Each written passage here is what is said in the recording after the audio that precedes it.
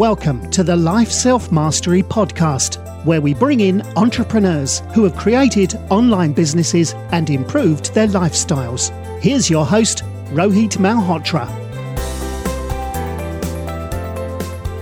Hi everyone, this is Rohit from Life Self-Mastery, and today I'm excited to have Allison Baum, who's the general partner at early stage VC fund called Simperverance. Allison invests in technology transforming work, health, and financial wellness. Before joining Simperverance, Allison worked on the trading floor at Goldman Sachs. She was an early employee at General Assembly, and she co-founded Fresco Capital, which is a global seed fund.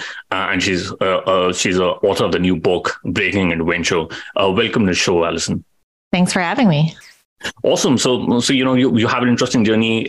You've been an operator and then you became a VC. How did you get into this world of venture capital? I like to share my story because I couldn't break into venture capital. I had to start one in order to get into the industry.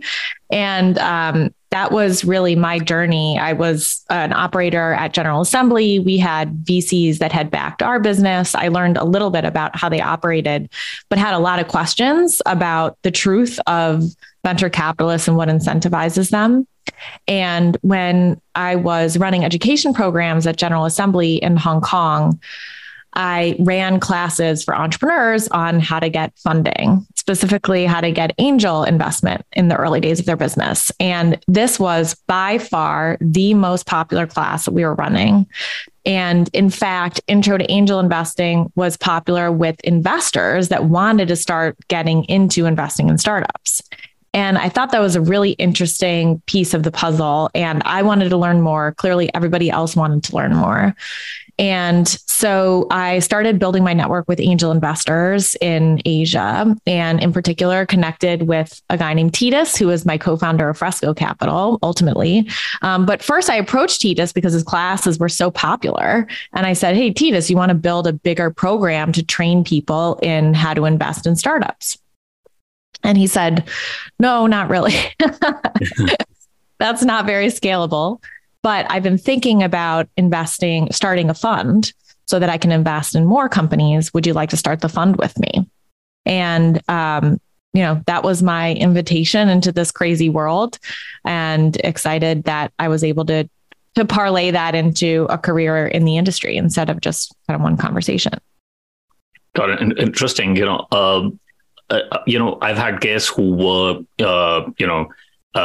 analysts who moved into VC role, but you were an operator who got into the VC world. How was your experience, working General Assembly, and does it really matter if you are an operator, or would you suggest people to, work in a intern in a VC world? What is easier to break into venture capital? Part of the message that I want to get across in the book is that everybody has their own unique pathway. And I think it's important to recognize, what are my unique strengths? Where is my network? What can I add to a company? If I were to be an investor, how can I influence their ultimate success? And that really comes back to, what are your personal strengths? Who is your personal network? And so I do want to emphasize that no matter what your journey is or your background is, getting into venture requires being honest with yourself about what you're good at and how it can help other people, and then kind of doubling down on that network, that skill set.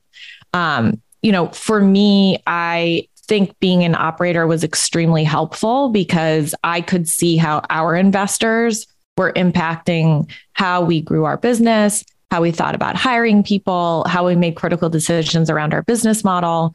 And that really motivated me to get into venture, and I think has given me a really helpful point of view because I do understand how things land for entrepreneurs. So from that perspective, I think being an operator is really helpful. But I think there are also other ways to get into the industry if you have a financial background, and that's something that you can add. I mean, founders need that too, right? So, but I think it's important to think about in venture, your customer is ultimately the founder, and you need to be able to convince them why they should take your money.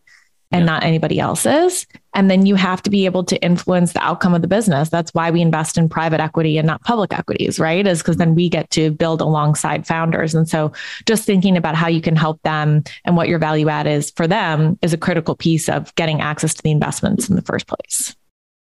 Got it. Interesting. You mentioned that, the customers, the founders are the customers. I think Fred Wilson recently came up with a post that the LPs are not the customers, but it's the founders of the customers. But what would you say are the keys to success in venture capital, and what are like the KPIs for a VC to show that they can really deliver? This is one of the reasons why breaking into venture is so difficult and so confusing, because KPIs, the true KPIs in venture capital are, do you return money to your investors? And that actually takes more than 10 years to prove out. And even sometimes after you do return money to your investors, then they'll ask, well, how do I know that you can do it again? So it's a very complex business. And those long-term true quantitative KPIs are elusive. I believe the key to success in venture is being able to demonstrate to yourself, to founders, and to limited partners as well, that you can do three things well, that you can access great investments. There are literally millions of businesses started every year, and only a couple of them become truly world-changing, wealth-creating entities that are worth billions, tens of billions, even hundreds of billions of dollars. And once they are on that pathway to success, it's often quite obvious which ones they are. But the question is, do you have access to them? So I think being able to demonstrate that you have access to great investments. Second, analyzing them. Can you analyze them effectively? It's great if you see every single company in the world, but are you choosing the right ones? And this is a business of taking calculated risk. And so how do you do that well? And then third, can you add value? As venture investors, we are equity shareholders in the company. Often we own more equity than the founders themselves, and you have to be able to pull your weight. And in a way, like I said, I think being able to add value is what gives you the right to get access to great investments in the future. So it's those three things of being able to access great companies, analyze which ones to pursue, and then add value once you're part of them, that I think are the keys to venture capital. And if you're able to do those things well, then the KPIs will follow. You will make money for your investors and for yourself, and everybody will be happy. But you're able to measure, access, analyze, add value a lot faster and in real time than you are able to really control those longer term metrics. Very interesting. And the first point you mentioned about access, so how do you build a relevant network from scratch? Somebody who's really starting out, they would have the college mates, but if you're working in a job, in a 9-to-5 job, how do you build that network from scratch? It's so funny. I share a story in the book about when I started when we started Fresco Capital. I started meeting other investors, and they kept saying, where do you get your deal flow from? I was like, what? I didn't even know how to answer that question. And venture capitalists get their deal flow from their networks. We also raise capital from our networks. And so building that network and activating it properly for your goals is absolutely critical. So I always advise people, and there's some great exercises for this in the book, but start with the people that you already know. Everybody says, how do I build a network? Well, building a network from scratch is actually somewhat impossible. You have to start somewhere. And so make a list of what are your goals? What are you looking for? And who do you already know that has some sort of connection to that ecosystem?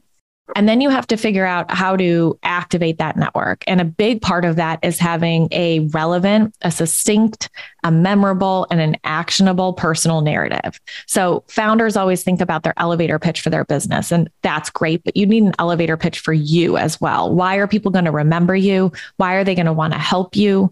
What can you do to help them?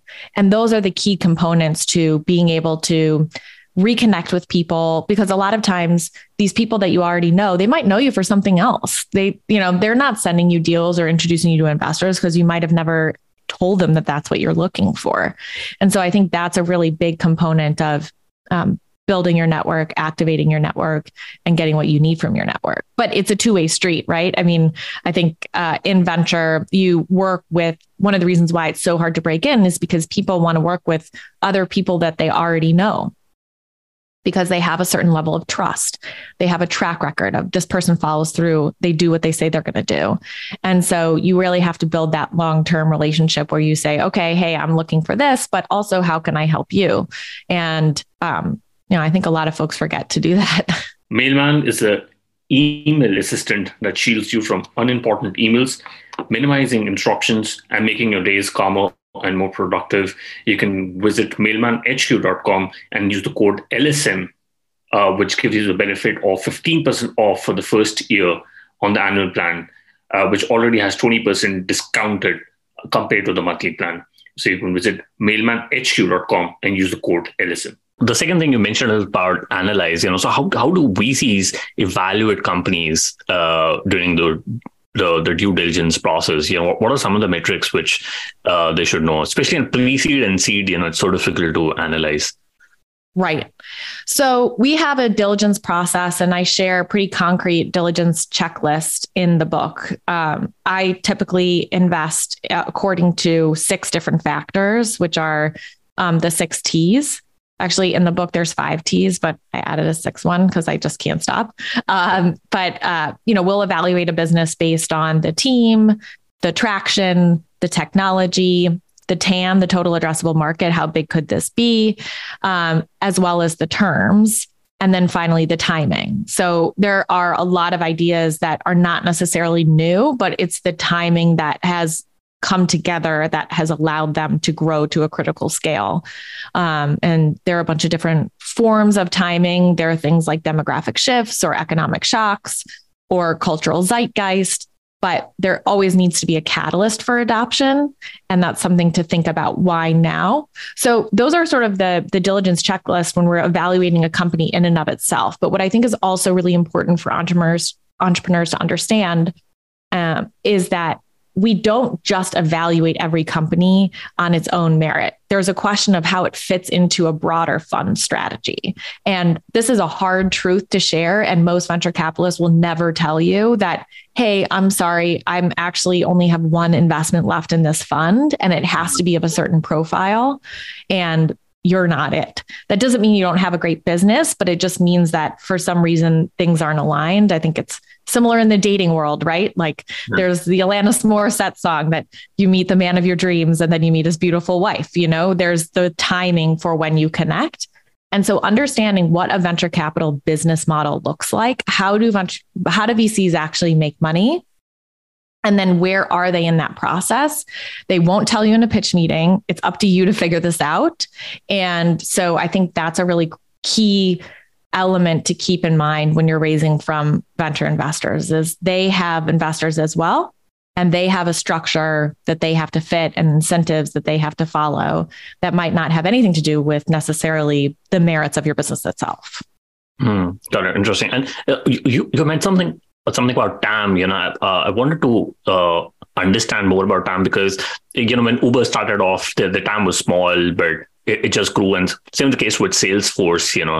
I think the SaaS industry was, not even $1 billion, and now I think Salesforce is a several $20 billion company. How do you analyze TAM when you're trying to analyze a company?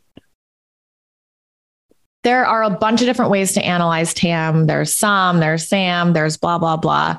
But I think in a lot of ways, your point actually ties back to timing, which is that the best investments are the ones that truly create or pioneer new markets and new categories. But there has to be some sort of external catalyst for that to happen. And with Uber, the financial crisis was certainly a piece of that, where a lot of drivers wanted to share their cars because they needed to earn extra money, given it was a tough economy. Or for Salesforce, software started to really take off because the cost of using software and building software had dramatically decreased. And so there was this catalyst that created optimal timing for a new category. And that's really a lot of times what we're analyzing on the timing piece. It might not necessarily come out from the TAM piece. But, I think being able to sort of massage that narrative and share a framework for thinking about that is really helpful when you're an entrepreneur, because they will ask that question. And as a venture investor, we have to answer that question to our partnership, to our investment committee. And so how do we think about TAM growing over time? I think that's an absolutely valid way of framing your pitch, but it's important to get explicit about it because everybody's going to be doing that calculation. And so the more you can help them calculate in your favor, the better. Okay. Got it. Interesting. And you also talked about adding value. How does a VC add value other than giving capital to the entrepreneur? Every VC has a different way of adding value, and I think it's important as an investor to be authentic about how you can add value, but also how you want to add value. And so, for example, I share a story in the book about how, given I had a financial background, there are a lot of people that come from analyst roles and they're able to help with financial modeling. I have absolutely no interest in being able to do that. And I don't think it's necessarily the best way for me to add value. So that wasn't something that I doubled down on from a strategic perspective. But you also need to think about adding value in ways that scale. So what we do at Sempervirens, we're an early stage fund focused on the future of work. We invest in healthcare, fintech, and workforce tech that's impacting the relationship between employers and employees. And what's unique about our platform is we have a large community of end buyers, B2B buyers for the companies that we're investing in. And so we run this community of employers. We have about 100 senior HR leaders, CHROs from publicly traded companies that we work with to understand how they're thinking about buying new software, what they're looking for when it comes to interacting with their employees from a healthcare perspective, from benefits perspective, how they pay them, or how they find, hire, retain, skill, and add value to their career pathways. That informs what kind of investments we make. And we're able to actually connect those folks with our portfolio companies as advisors, as potential customers, which helps accelerate their growth. So that's unique to our partnership and our team. We have this unique perspective on distribution and go to market. And so I think there are a million other ways that other venture investors, there are venture investors that have been founders and they've taken a company public. And so they're able to really help founders think through, what does that process look like, put the frameworks in place early in order to be successful down the road. But it has to be authentic to you and it has to scale in order to really build a sustainable way of creating that loop of accessing great investments, adding value, and that giving you the right to invest in other companies as well. Got it. And for example, if you have had a successful investment, how do you keep away from your own biases when you're choosing opportunities? Do you feel like if you had a successful investment, you feel like you want to double down on that market and those sort of investments? But how do you keep away from such biases? It's a great question. And I think part of the art of venture capital is understanding how to constantly iterate and learn from your decision-making process. And I share a lot of stories in the book of investments that didn't go great and how I was able to improve my process as a result. But we are only human and we have biases. And the way that we can mitigate that is, one, call them out. Two, document your decision-making process so that when there is an ultimate outcome, you can revisit it. So I call this postmortem, running a postmortem.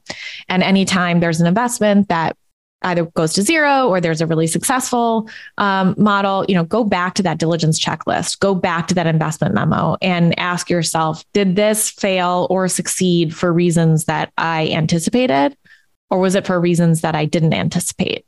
And if it's something you didn't anticipate, then I think it's a really valuable data point in understanding your own bias or improving your process so that you do know how to look around the corner and think about those things. Because venture capital is not about getting every investment right. In fact, our business model is that potentially most of our investments will fail, but it's about optimizing for those really big opportunities. And so, taking calculated risks is a critical part of the process. And So looking back on those, and I think that's what makes it so hard to break into venture is people don't want to talk about the things that they failed at.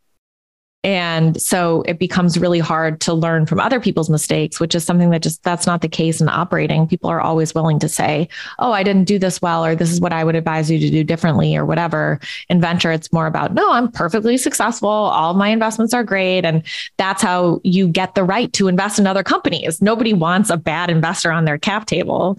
But that's kind of the name of the game. And it's hard to weed through sometimes.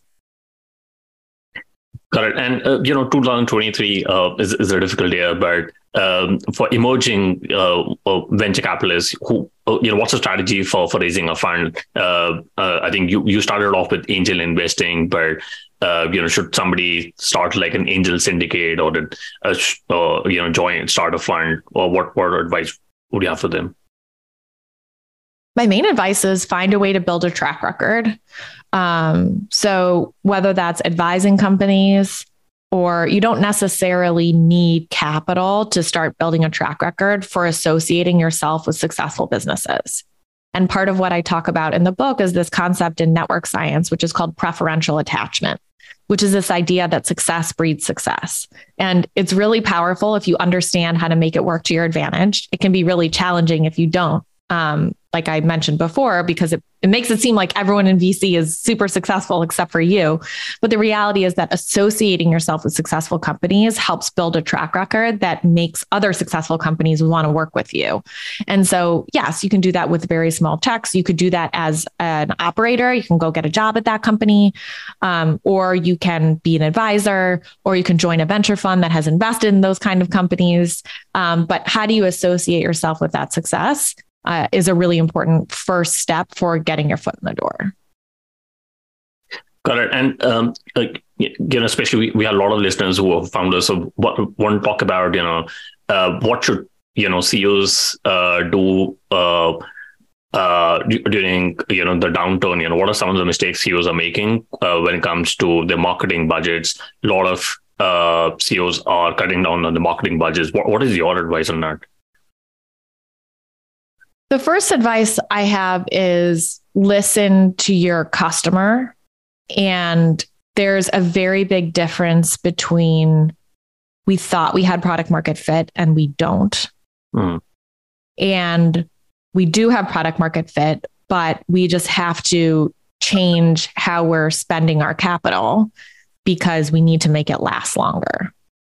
So I think there's a level of honesty that venture investors and founders need to have together around what is changing in the market today for us. Because what is really interesting, if you look at previous downturns, is people continue to buy software. Yeah. People are still buying software, but there's a question of how much can you spend to get them to do that? Is it profitable for you? And how long do you need to make your bank account last in the current environment?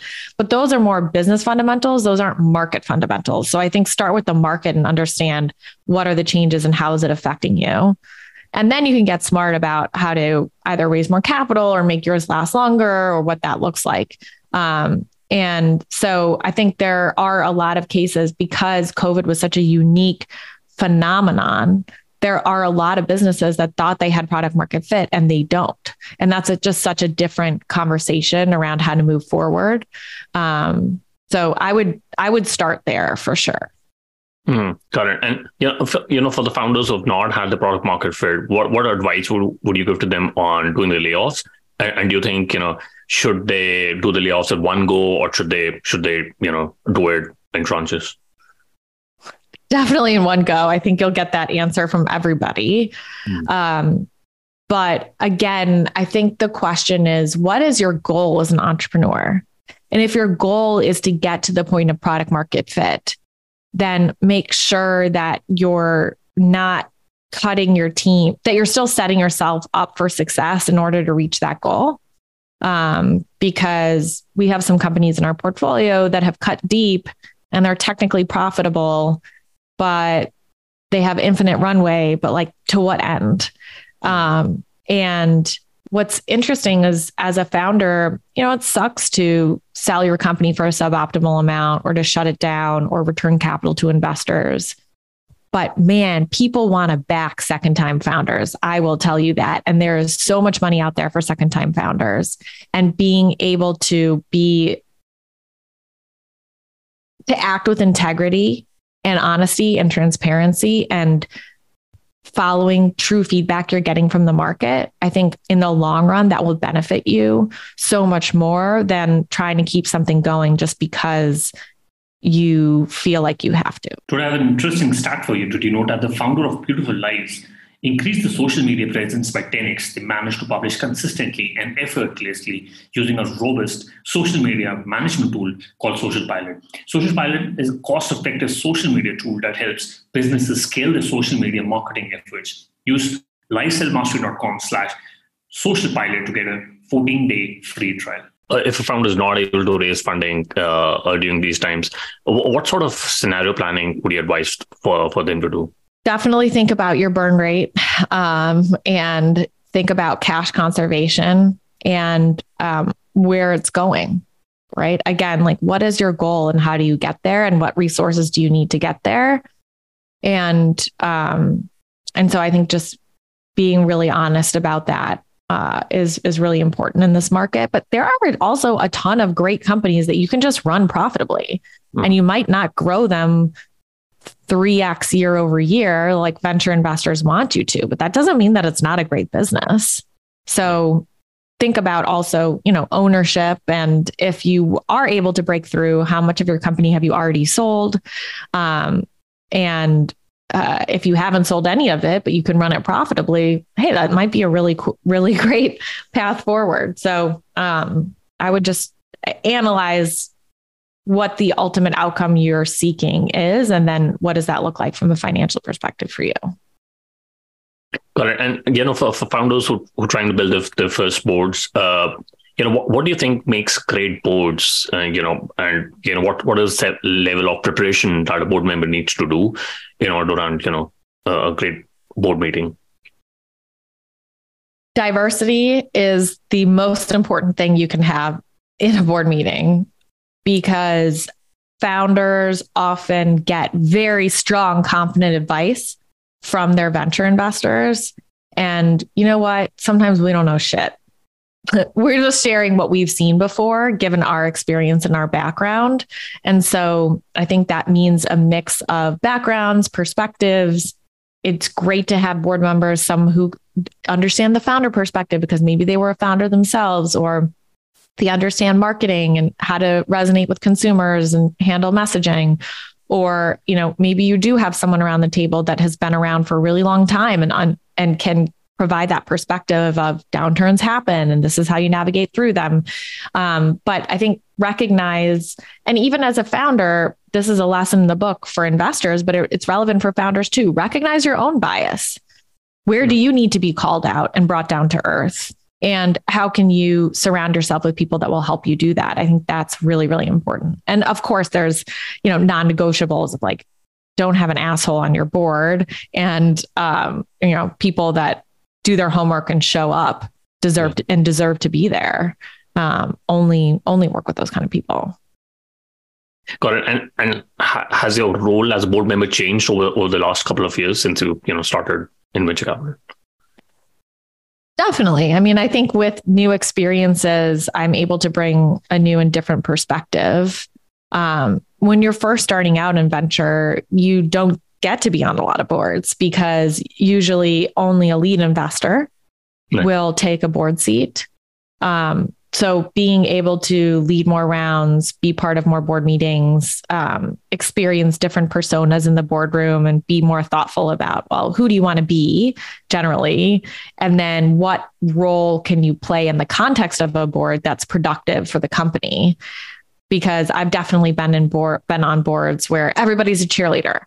And I think that can be great, but you do need someone being like, hey, where's your revenue coming from? And why isn't it coming faster? And there needs to be that alternative point of view. And I've also been on other boards where everybody else is asking those questions already, and I end up taking on a little bit more of the role of the cheerleader. So I think it's important to be aware of how the dynamics operate independent of you, and then you can figure out how to fit in, if that makes sense. Got it. And, I want to talk about your book, Breaking into Venture. What made you, write the book, and what was the entire process of writing a book with a, full-time job? Yeah, well, definitely nights and weekends. And I ended up writing the whole book while I was pregnant. So It actually worked out really well because I was not out networking at drinks or anything like that. So it was a good thing to focus a lot of my energy on. I was motivated to write the book because as I navigated venture myself, I felt like there was a lack of real stories about how it works, real stories about the failures, real stories about the power dynamics. And I was able to make some connections with the GPs that I interviewed in the book, for example, where we were able to share those war stories with each other and we learned from each other and lifted each other up. And that is really the only reason I'm still a VC, to be honest, because I was met with a lot of, oh no, I'm crushing it. Aren't you? Or, kind of thing. And I thought that was really unhelpful. And when people want to get into venture, they buy Venture Deals by Brad Feld and, maybe Secrets of Sand Hill Road by Scott Cooper. And that's awesome. Those are really helpful books. But as a young woman, I didn't feel like some of the lessons applied to me.